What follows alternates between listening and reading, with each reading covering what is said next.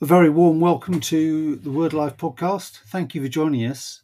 Today we're going back to 2015 and a track by Nick Tucker with the wonderful title 12 Things God Can't Do and Why They Should Help You Sleep at Night. These talks show us the character of our God and help us see what that looks like for us in our lives. I hope you find they expand your mind and warm your heart. Here's Nick. We live in an uncertain age, don't we? It's an uncertain age in all kinds of ways. We've got this, the most uncertain general election of a generation ahead of us in May, and it feels very much as though our society is changing very fast. And I know that for many who are Christians, it feels a time of anxiety. What is our place as Christians in our society, in our culture? Christian faith that was once kind of revered and very respectable is increasingly suspected, is increasingly a cause for opposition and even sometimes, it seems, criminalization. Add to that the march of various militant versions of Islam through North Africa, and we're aware that this is an uncertain world and an uncomfortable world in which to be a Christian. And of course, you don't need any of those things, do you, for someone close to you to get sick. You don't need any of those things to find yourself suddenly involved in a life-changing car accident. We live in a world that is uncertain and unstable, where we cannot predict the future, where we cannot be secure in ourselves, where even the richest, most powerful people can suddenly, at a stroke, be gone. Some of you are probably too young to remember the Sunday morning that Princess Diana of Wales died suddenly in that car crash. I remember where I was, and I guess if you were an adult at the time, you probably remember too. And I think the big shock of it was there was this person who seemed untouchable, who seemed to have everything, who was beautiful, famous, wealthy, and then in a stroke she was gone. And as a culture, we didn't know how to cope with it. Now, for us as Christians, the world can be so different from that. Even with all the uncertainties that we've spoken of, the Bible presents us with a God who says, you can sleep at night, and you don't have to be afraid. Now, I'm conscious that for some people, talking about sleep is a very kind of touchy and personal thing. I've lived with someone who has delayed sleep phase syndrome, who her body actually rebels against the idea of going to sleep at a normal time. And so I'm not for a moment, please don't misunderstand me. I'm not saying that if you're a Christian, you must, it's a given that you will have a good night's sleep. There are all kinds of medical reasons why that might not be the case. But for all of us, we lose sleep, don't we, when we're anxious. We lose sleep when we're worrying about things that we can't control. And the Bible says to us, your life doesn't need to be like that, because there is a God who is in control. There is a God who won't sleep, who will not slumber, who will mark your ways. Would you turn with me to Psalm 4? And when you find Psalm 4, you'll notice that next to it is Psalm 3, and that's what I'd like you to look at.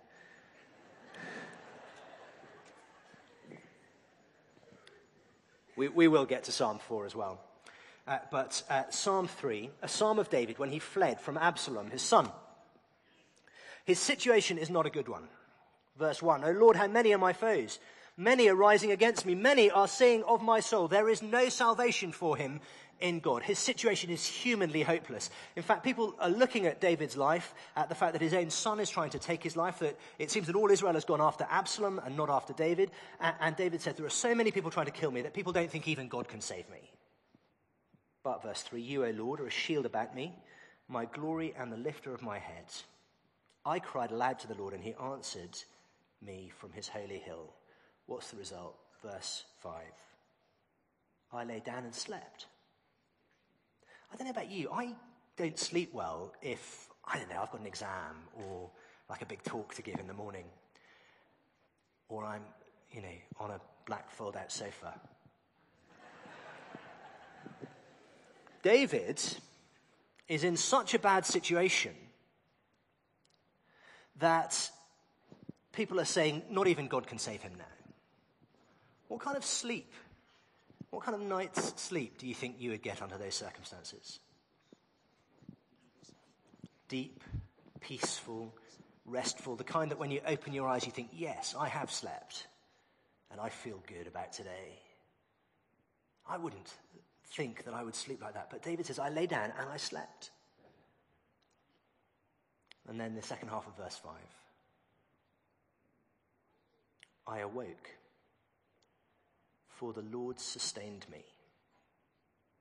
David has realized something incredibly profound.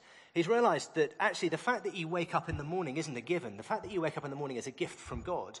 Anytime, whether you've got thousands of people pursuing you, carrying swords, wanting to end your life, or whether you've just gone to bed at Pontins at the first night of Word Alive. If you wake up in the morning, it is a gift from God. And so he says, I lay down, I slept, I woke again, for the Lord sustained me. I will not be afraid of many thousands of people who have set themselves against me all around. What we're going to do over the next 4 mornings is we're going to think about what it is about God that means you should be able to put your head on the pillow at night and trust.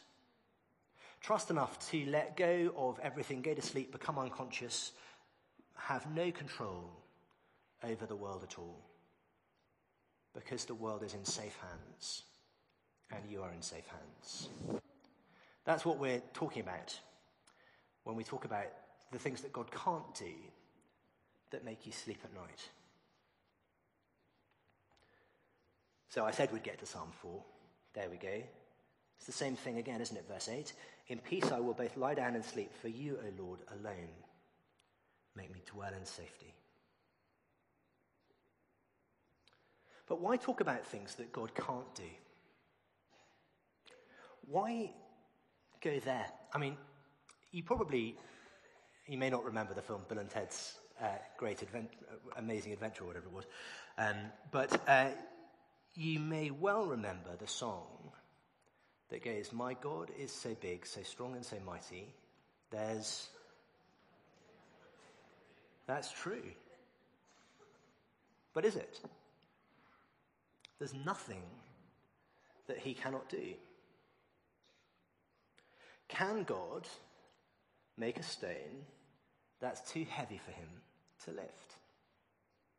There's nothing that he cannot do. Okay, says Richard Dawkins. How about your God who can do anything? How about he makes a stone that's too heavy for him to lift? Can he do that? Now that's a clever question, isn't it? Because if he can't do it, there's something he can't do. But what if he can do it? Well, if he can do it, there's something he can't do, isn't there? Because now there's a rock he can't lift. Oh, well, maybe there are things God can't do. Maybe, Richard Dawkins, you've proved to me that my childish faith in God is something that's holding me down from being truly human and recognizing the world as an adult. Or maybe that is not the sort of God that the Bible presents us with. A God who could just do anything without exception. Can God just do anything? When theologians use Latin words because it makes us feel superior and as though we've had an education. Okay? And so for that reason, there are these sort of Latin words that float around that describe things about God. And one of those words is omnipotence. It just means all-powerfulness. That God is all-powerful.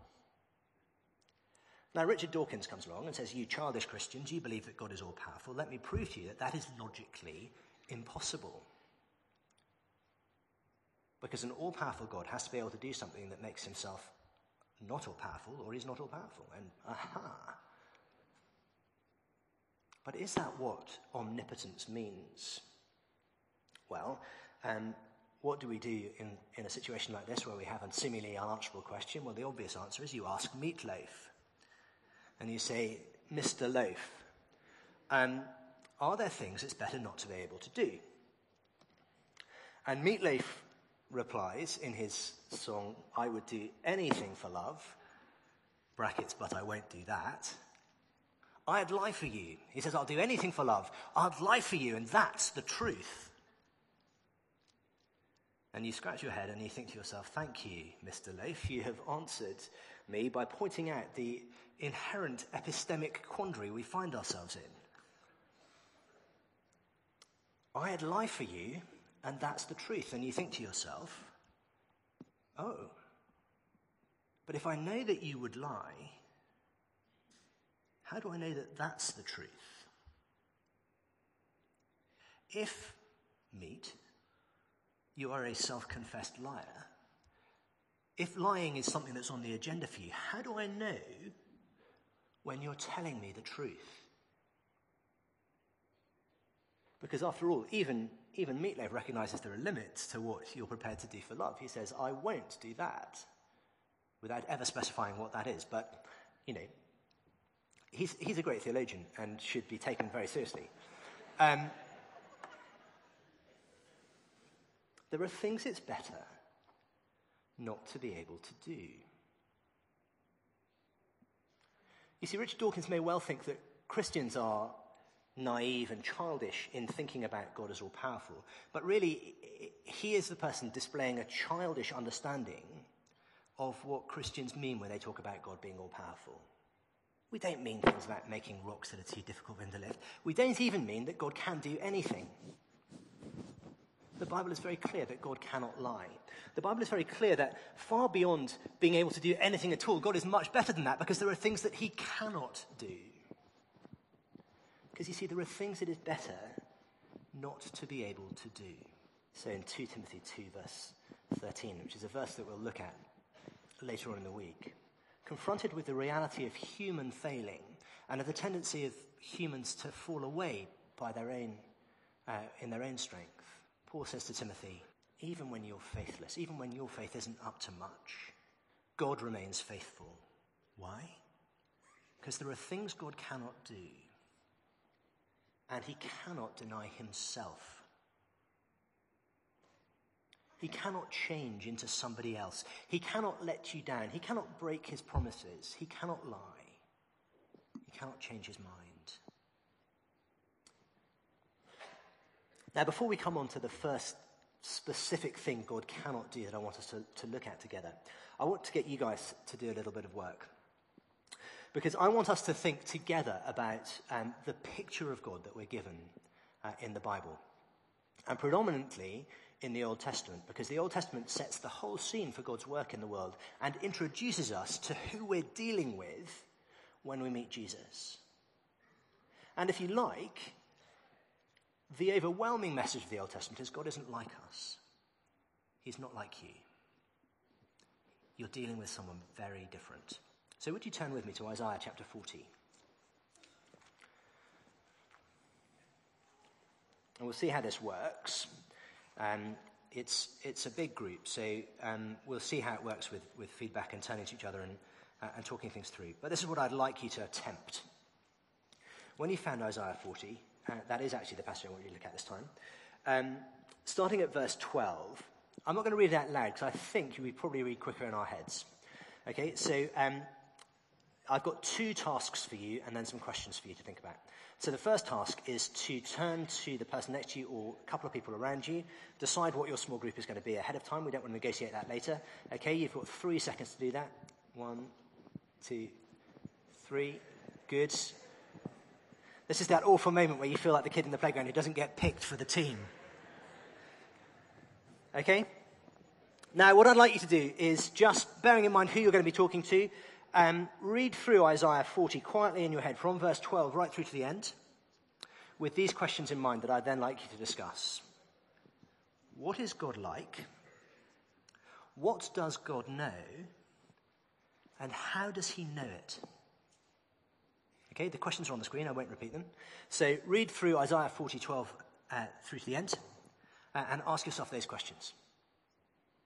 Okay.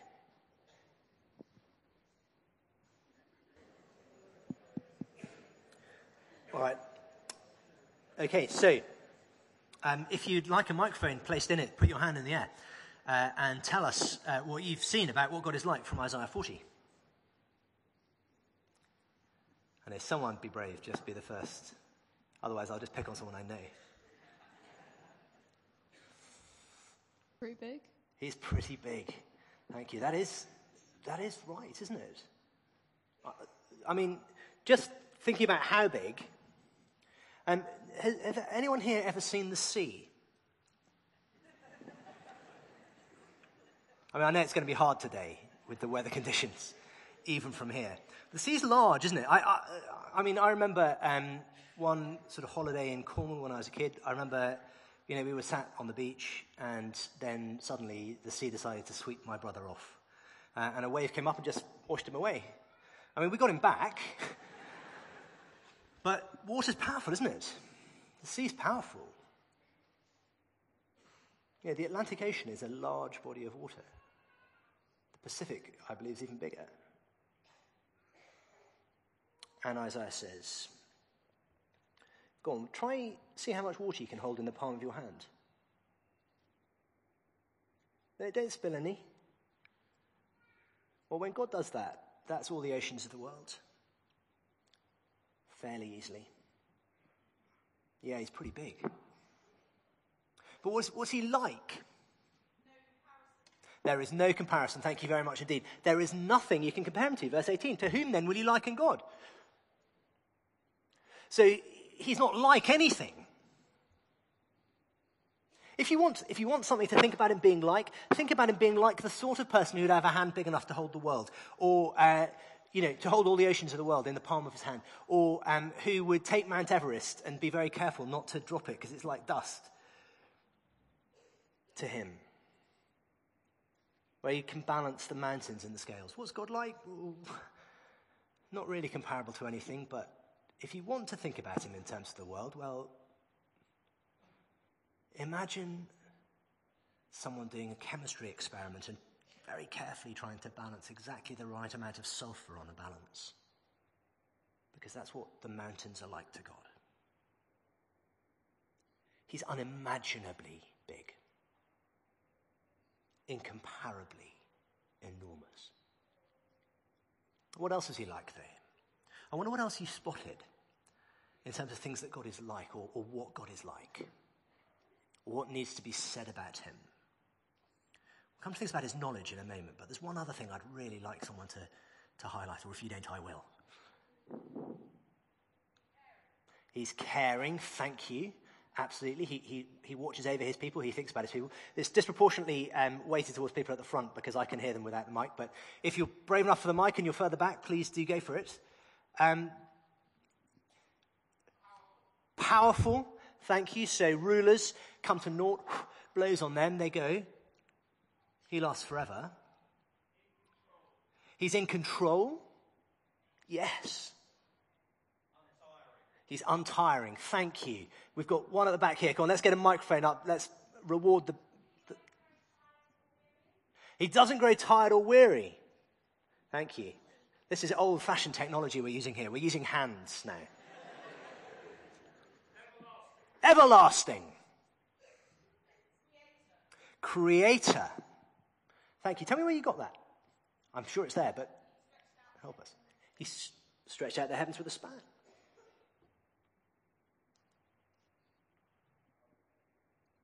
I can't hear that, sorry. Bring some hands into it.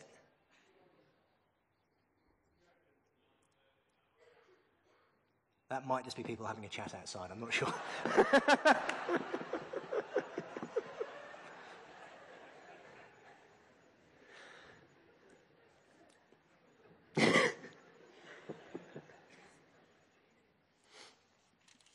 Look with me at... I've lost my place now. Look at verse 15.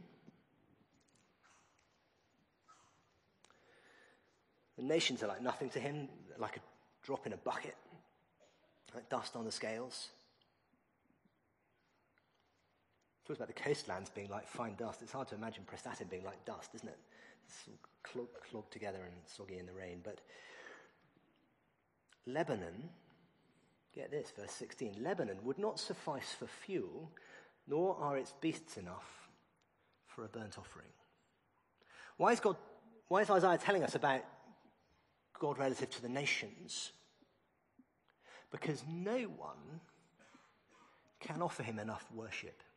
So Lebanon, famous for its trees, famous for its cedars. And if you've ever seen a cedar of Lebanon, you'll know what I'm talking about when I tell you that they are whopping trees. I'd never seen one until a few years ago. I went to a wedding down in Wales, and they'd planted in the 19th century, people kind of were in the habit of bringing trees from around the world and planting arboretums. And this cedar of Lebanon had been growing since about 1850. And so I went for a little walk around it.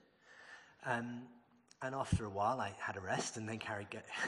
It's massive.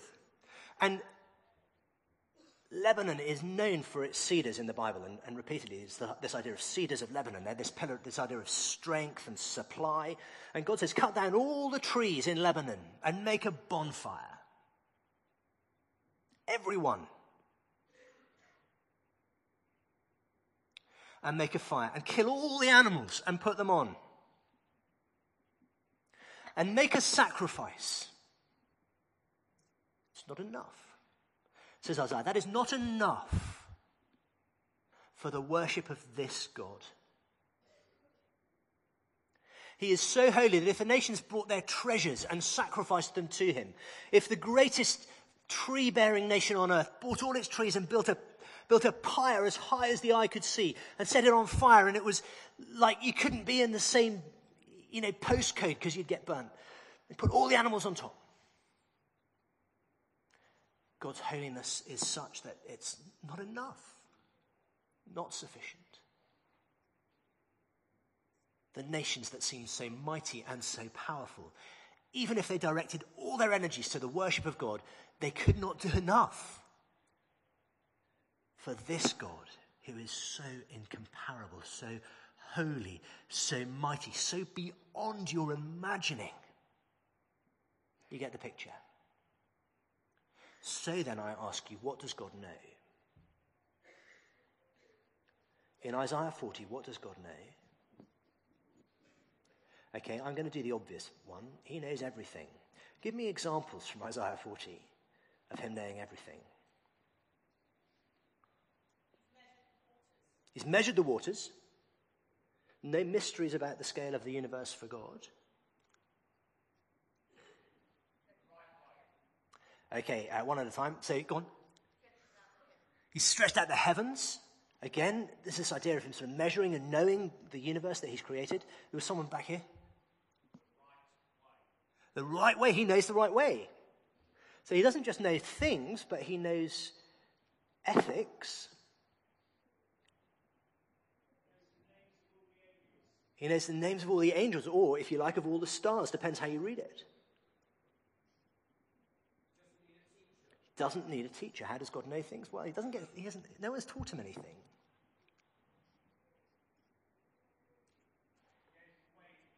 He knows the ways of Israel. Okay, so here is a God who knows the name of every star and who knows what's going on in your life. That's extraordinary. Look at what he says about the stars.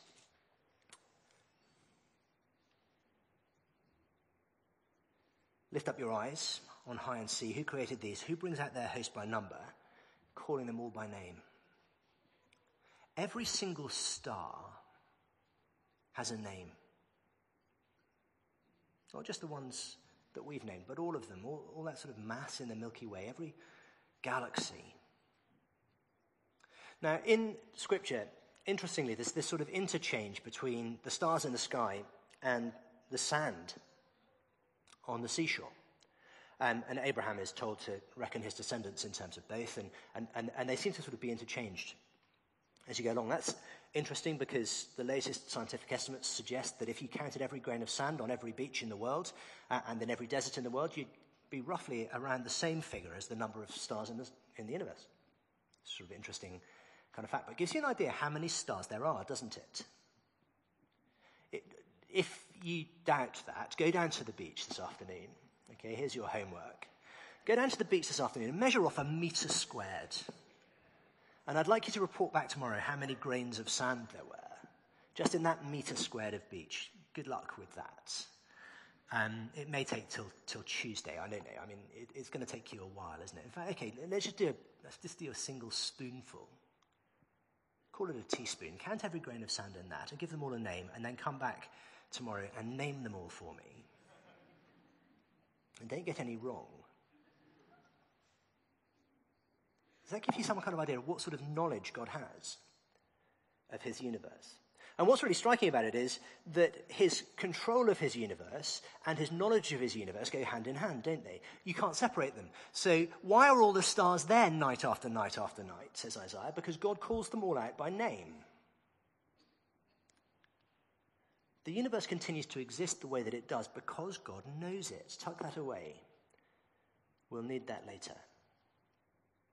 The universe continues to exist the way that it does because God knows it so intimately. God has no teacher, and you cannot imagine the scale of his knowledge. Every star named, called out at night.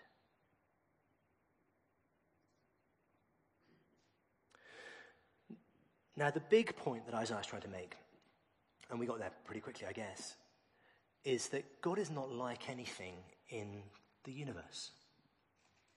He can't be compared with the things that you think are great, the mountains, symbols of strength, places of religious devotion in the ancient Near East. They're dust to God. Trees, not enough for a sacrifice. The creation cannot be compared to him. Why? Because there are two kinds of thing that exist. This is the thing Isaiah really wants you to understand. There is only one person to worship. There is really only one God to worship. And that is the God who made all of this. There are two kinds of thing that exist. Now, this is where people often come unstuck because we carry around wrong ideas about what the two kinds of thing are. Lots of people, maybe some of you, carry around with us this idea that the two kinds of thing that exist are natural and supernatural things. Okay, so we think that the stuff of the material world is one kind of thing, and spiritual, supernatural things are another kind of thing, and that's the sort of basic division of the universe, natural, supernatural. Then when something supernatural happens, we give it enormous power. We think it must be somehow a sign from God or something like that, because natural, supernatural. But that's not how the universe is divided up. You come to the New Testament, you meet all kinds of supernatural things, don't you, that aren't from God. You meet with demons who can do magic, who can do some kind of fortune-telling that Paul casts out and causes trouble by disrupting the economy. There are supernatural things that are not of this world, things that are spiritual, that are not divine. But it's tempting to think as though God and Satan, if you like, were kind of equal and opposite forces in the supernatural realm. That's not the picture the Bible paints. Nor is it a matter of good against evil. There are two kinds of things in existence, good things and bad things. In fact, in the Bible, what we begin to see is that evil isn't a force at all, not really. That evil is to God's goodness what darkness is to light. It's not a force, it's not a power. It's what happens when goodness isn't there where it should be. It's an undoing of what is right. It's a refusal of the goodness that God has put into his creation. Evil is darkness. It's not that there's an evil, equal and opposite force to God in the universe. No. God is unique. There are two kinds of things that exist, God and things that God has made. That is the creator-creature distinction. And if you don't have that straight in your mind, then the world will not make any sense to you. It cannot. The Bible makes no sense unless you understand that he is God and I am not. And nothing from the creation should be put in his place. That's why idolatry matters so much. There is only one God. There is only one creator. There is one source of all things, one source of all goodness, of all right, of all knowledge, of everything. And until you understand that, then you won't understand really anything of what the Bible is trying to teach you about reality and about who God is. And you can see this in God's name. Exodus chapter 3, verse 14. You may want to turn there. I know I do.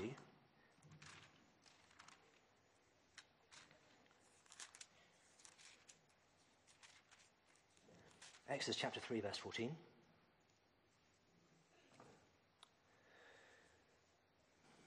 God has sent Moses to Pharaoh, and Moses is reluctant and keeps trying to find ways out of it. It says, verse 11, who am I that I should go?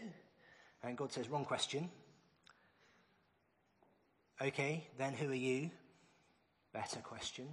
I'll tell you the answer to that one. And God says, verse 14,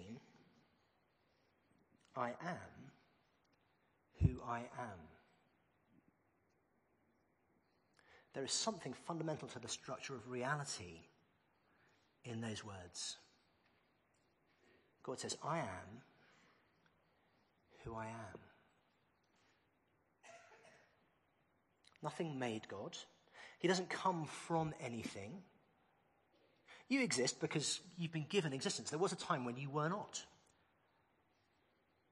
There was a time when you did not exist and you came into being. Why? Because God gave you being.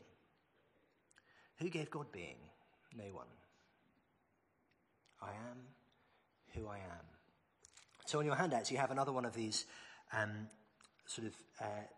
little bits of theological Latin, and I apologize again.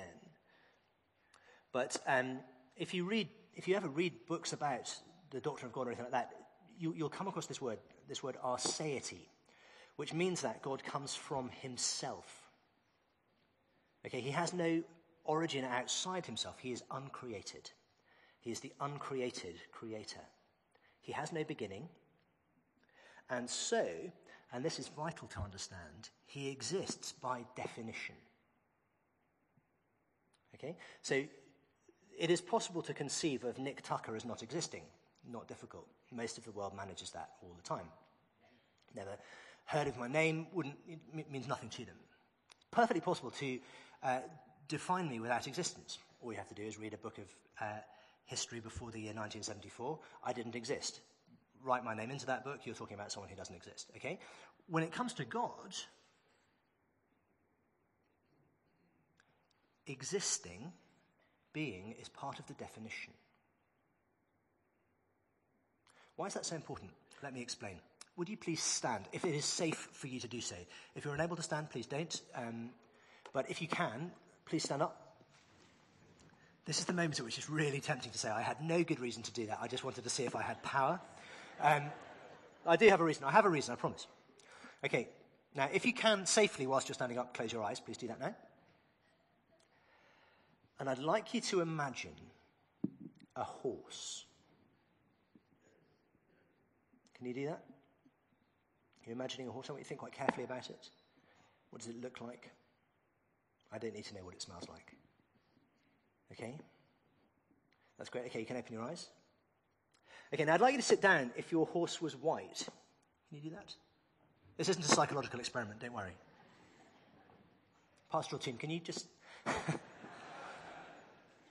Okay, now I'd like you to sit down if your horse was grey. That's pony speak for white.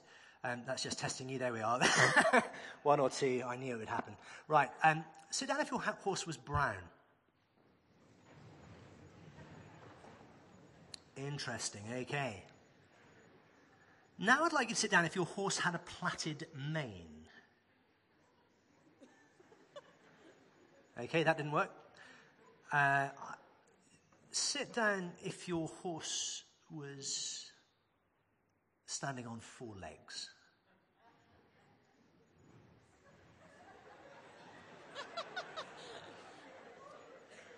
Interesting. Okay.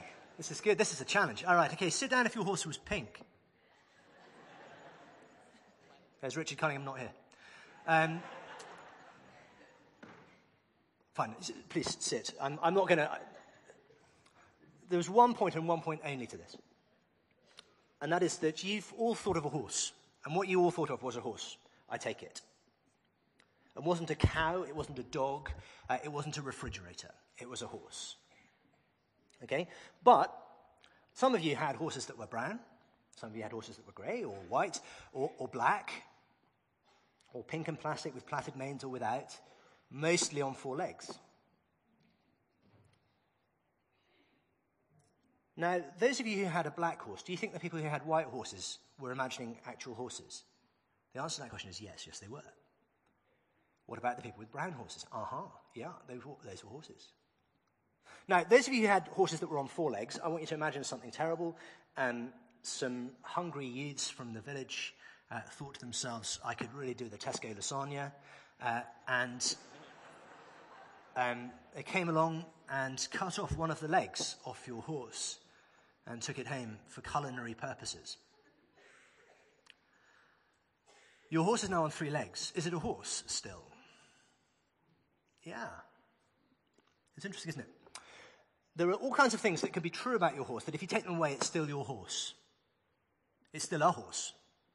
It hasn't suddenly become a cow or a refrigerator or a table. It's still a horse. There are things you can take away from a horse and it's still a horse. Those are what theologians would call non-essential attributes, things that you can take away and it's still the thing that it is. But there is something about a horse that if you take it away, it's not a horse anymore. If you make it into something else, if you give it udders and call it Ermintrude, it's a cow. And so there is something that's essential to it being a horse, something that if you took it away, it's not a horse anymore. And that's what theologians call an essential attribute. Something without it, it's not that kind of thing anymore. With God, everything's in the definition. Everything's essential. I am who I am. Everything is essential. Everything's in the definition. And so, God is perfect. There is nothing that he should have that he doesn't have. There is nothing that he does have that he shouldn't have, that he'd be better off without. He is perfect. He is absolutely the best thing that he can be. This is Augustine of Hippo, writing in the late 4th century. This is Augustine's comment on what God says about himself in Exodus 3, verse 14. God alone is that which is and what he is, and he is greater, better, and more delightful than anything that can be imagined. God is the highest of all, than whom nothing greater can be imagined. He is life, wisdom, strength, truth, eternal blessing, and blessed eternity, and all true God. And that bit in the middle, God is the highest of all, than whom nothing greater can be imagined. Anselm of Canterbury, the greatest ever British theologian, who was actually an Italian, he took that and meditated on it and wrote an incredible book called the Proslogion, in which he starts with this idea: God is that than which nothing greater can be imagined. And from that, he proved that God must exist. And though all kinds of philosophers have done battle with it, and though all kinds of people have tried to take that apart and say, no, it's not true for all kinds of reasons, Immanuel Kant, all these great philosophers, Leibniz, they've all come along and done battle with it, Bertrand Russell. But in the end, they've never been able decisively to disprove it. Anselm says, God is that greater than which nothing can be imagined. And therefore, he must exist. Now, he's trying to teach you something about what God is really like. He's not trying to prove to an atheist that there is a God. It's fruitless. But he's saying the God of the Bible is a God who must exist, who is life, who is perfect. There is nothing better, nothing greater than him. He's absolutely and simply perfect, as Edward Lee put it. Because he's got everything that is to be desired for the chiefest happiness. You cannot add to God and improve him. You cannot take things away from God and improve him. He is absolutely perfect. And because of that, as creator, he is the source of all good things. All good things come from him. There is nothing that exists that is good, that is not from him. So, finally we get to something he can't do then. Having talked about how great he is, how majestic he is, how nothing can be taken away, he cannot learn. Now, when you think about that, in a creature, not being able to learn is a defect, a massive defect. You know, when the A&E doctor says to me, Nick, you don't learn, he's not complimenting me. When you get that on your kid's school report, that is not a ringing endorsement. Your child cannot learn. Great. With the creator, it's not a good. With the creature, it's not a good thing. But with the creator, it's another thing altogether. Let me try to explain why. I want you to imagine that God's mind is like a water butt in your garden. Okay, and as the rain comes down, a water butt fills up. Now, why would a water butt be unable to get any fuller? Well, there are a number of possible reasons, aren't there? One is that it's already as full as it can get. It is full up to the brim. Have you ever felt like that after a long day of, something like Word Live, or if you went to school or university, you had a long day of lessons or lectures, and you get to the end of it and you think, no more is going to go in, I'm full. One reason to be unable to learn is that all the RAM is taken up. Every last bit of memory is being used. Your brains are finite. It is at least conceivably possible for you to learn so much that there is nothing more you could learn. That's one reason not to be able to learn in the creature. Another reason is to have been damaged by the frost. Well, that's for a water butt, but obviously I suppose that's possible for a person as well. But there's a leak. You can't learn because whatever comes in goes straight out again.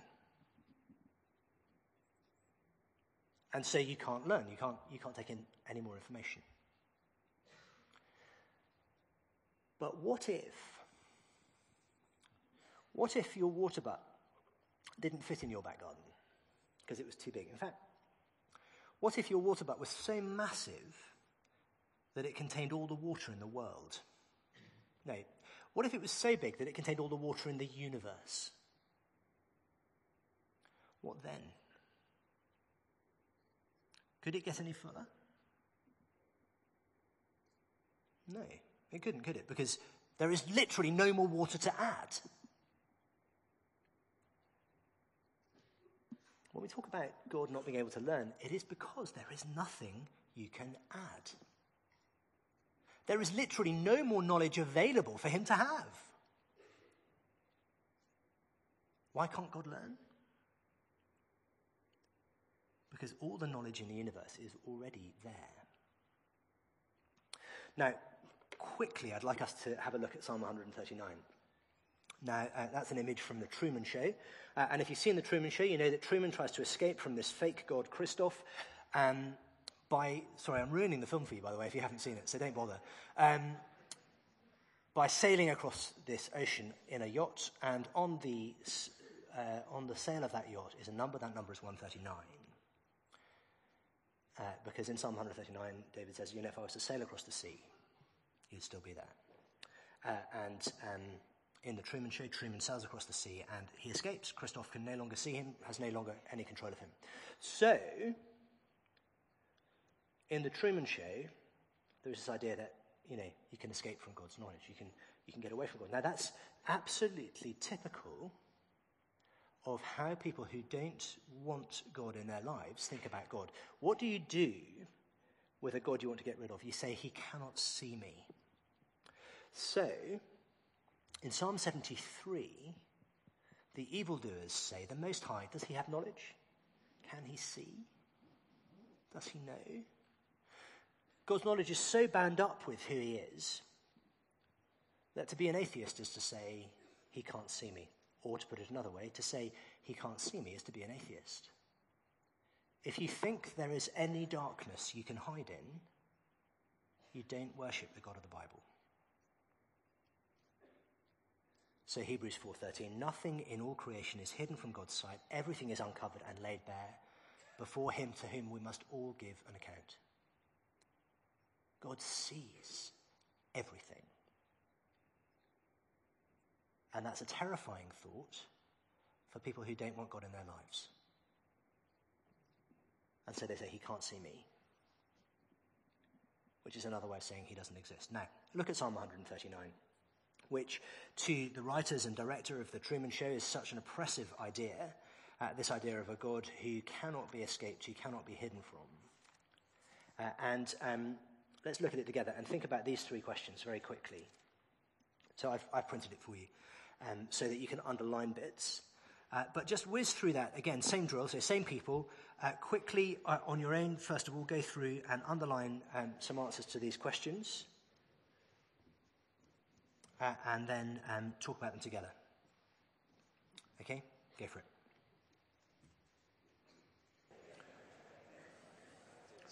Okay, now, Psalm 139 is absolutely extraordinary, and it's the sort of thing you could spend days, weeks just meditating on. It's just marvellous. But, we've got 2 minutes. So, rather than sort of taking feedback, let me just give you some of the things that I think kind of jump out of the psalm at me in terms of David's reflection on God's knowledge of him and God's knowledge of his world. What does God know? Well, God knows everything. Okay, well, we know that from Isaiah 40. God knows everything. But everything includes the sorts of things that we think are unknowable. Okay, so take verse 12. Even the darkness won't be dark to you. The night will shine like the day, for darkness is as light to you. So the things that keep knowledge from us don't keep knowledge from God. So verse 4. Before a word is on my tongue, you, Lord, know it completely. You know me better than I know myself, to the extent that you know completely what I'm going to say, and I think it's not too much of a stretch to say why I'm going to say it. That's what it means to know a word completely. You really want to understand the person you're talking to. You need to know why they're saying what they're saying, not just what the words are. You know it completely, before it's even on my tongue, before I've even thought of what I'm going to say next. You know. In fact, verse 16, your eyes saw my unformed body. When I didn't have a body, you saw it. You saw me in the secret place. You saw me when I was growing in my mother's womb. And before I was even born, every single day of my life was already mapped out in your book. All of it. From before birth until I'm lowered into the ground. You, Lord, know it all. What does God know? He knows everything, but not in the sort of way that we think you can know things. Now, how does God know this stuff? How do you and I know things? Well, we know things largely by experience, don't we? By sense experience. So information is coming to me right now that I'm stood in front of the crowd of the most beautiful people I've ever seen, as the misleading light bounces off you and back to me. And I know that you haven't been completely insulted by that, because I hear slight ripples of laughter coming back from you, which is lovely, which come into my ears. Now, is that kind of sense experience available to God? No. Darkness, lack of speech, lack of existence there, no barrier to God knowing me. God doesn't know me the way I know me. God doesn't know things the way I know things. He knows them differently. Look at verse 13. How does God know? That little word "for" is always so crucial, isn't it? What's it there for? It's there to tell me that the way God knows me isn't because I exist, but so that I'll exist. For you created me. You created my inmost being. You knit me together in my mother's womb. You know me. Why? Because you made me. You know this universe. Why? Because you made it. You know the names of all the stars. Why? Because they wouldn't exist if you didn't call them out by name, says Isaiah.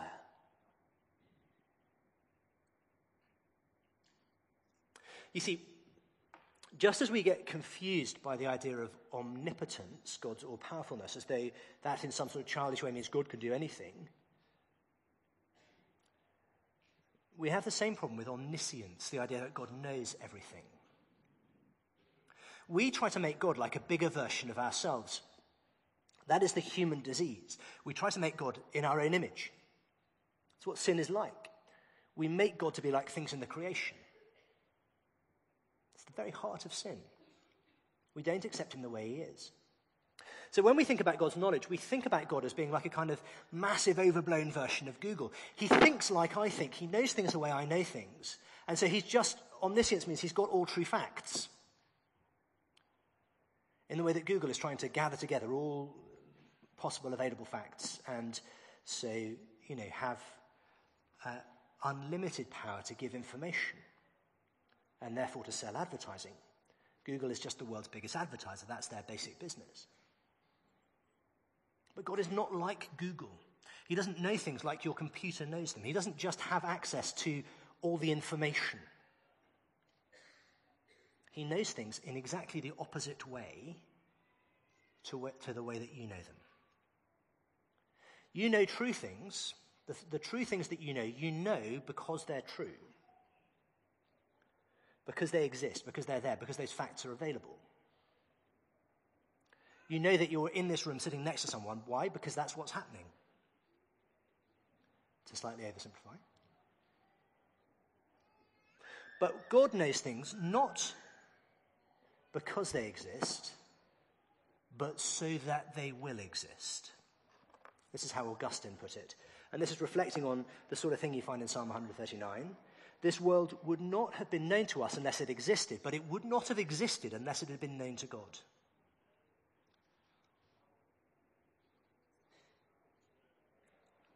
It would not have existed unless it had been known to God. Do you see that God is better than you ever imagined? Bigger than you ever imagined. The way he knows things is not the way you know things.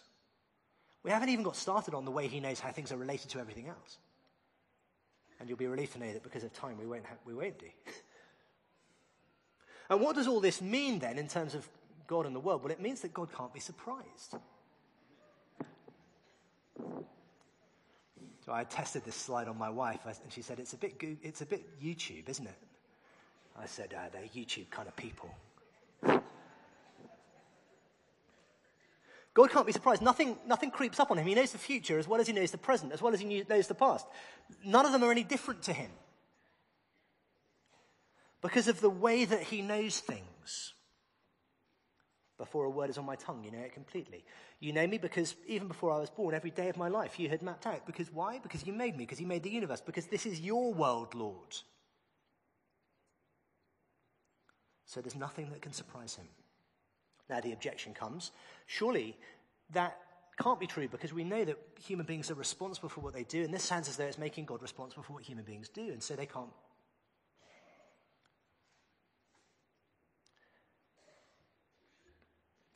Genesis chapter 50, verse 20.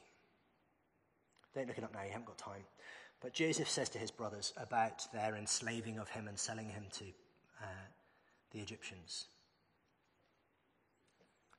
What you intended for evil, God intended for good, and for what is now being accomplished, the saving of many lives. Or Peter, in his speech in Acts chapter 2, verse 23, says that Jesus was delivered according to the definite plan and foreknowledge of God, whom you crucified and killed by the hands of lawless men. The Bible just puts those things next to each other and says, yeah, you intended to do evil. That is what you did. And God intended it for good. God stood behind your actions and you stood behind your own actions. You can't be wiser than God. You can't come to the Bible and say, yeah, well, that can't be. That's part of being a creature, is letting God be God and say, if this is the version of reality that God wants to present me with, this is reality.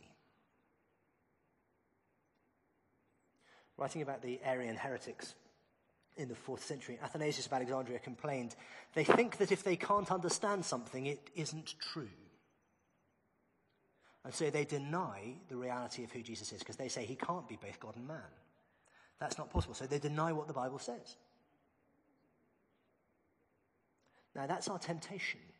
When we're confronted by some of these really big truths about God's knowledge and his power, we're tempted to think, well, hang on, that can't be right because.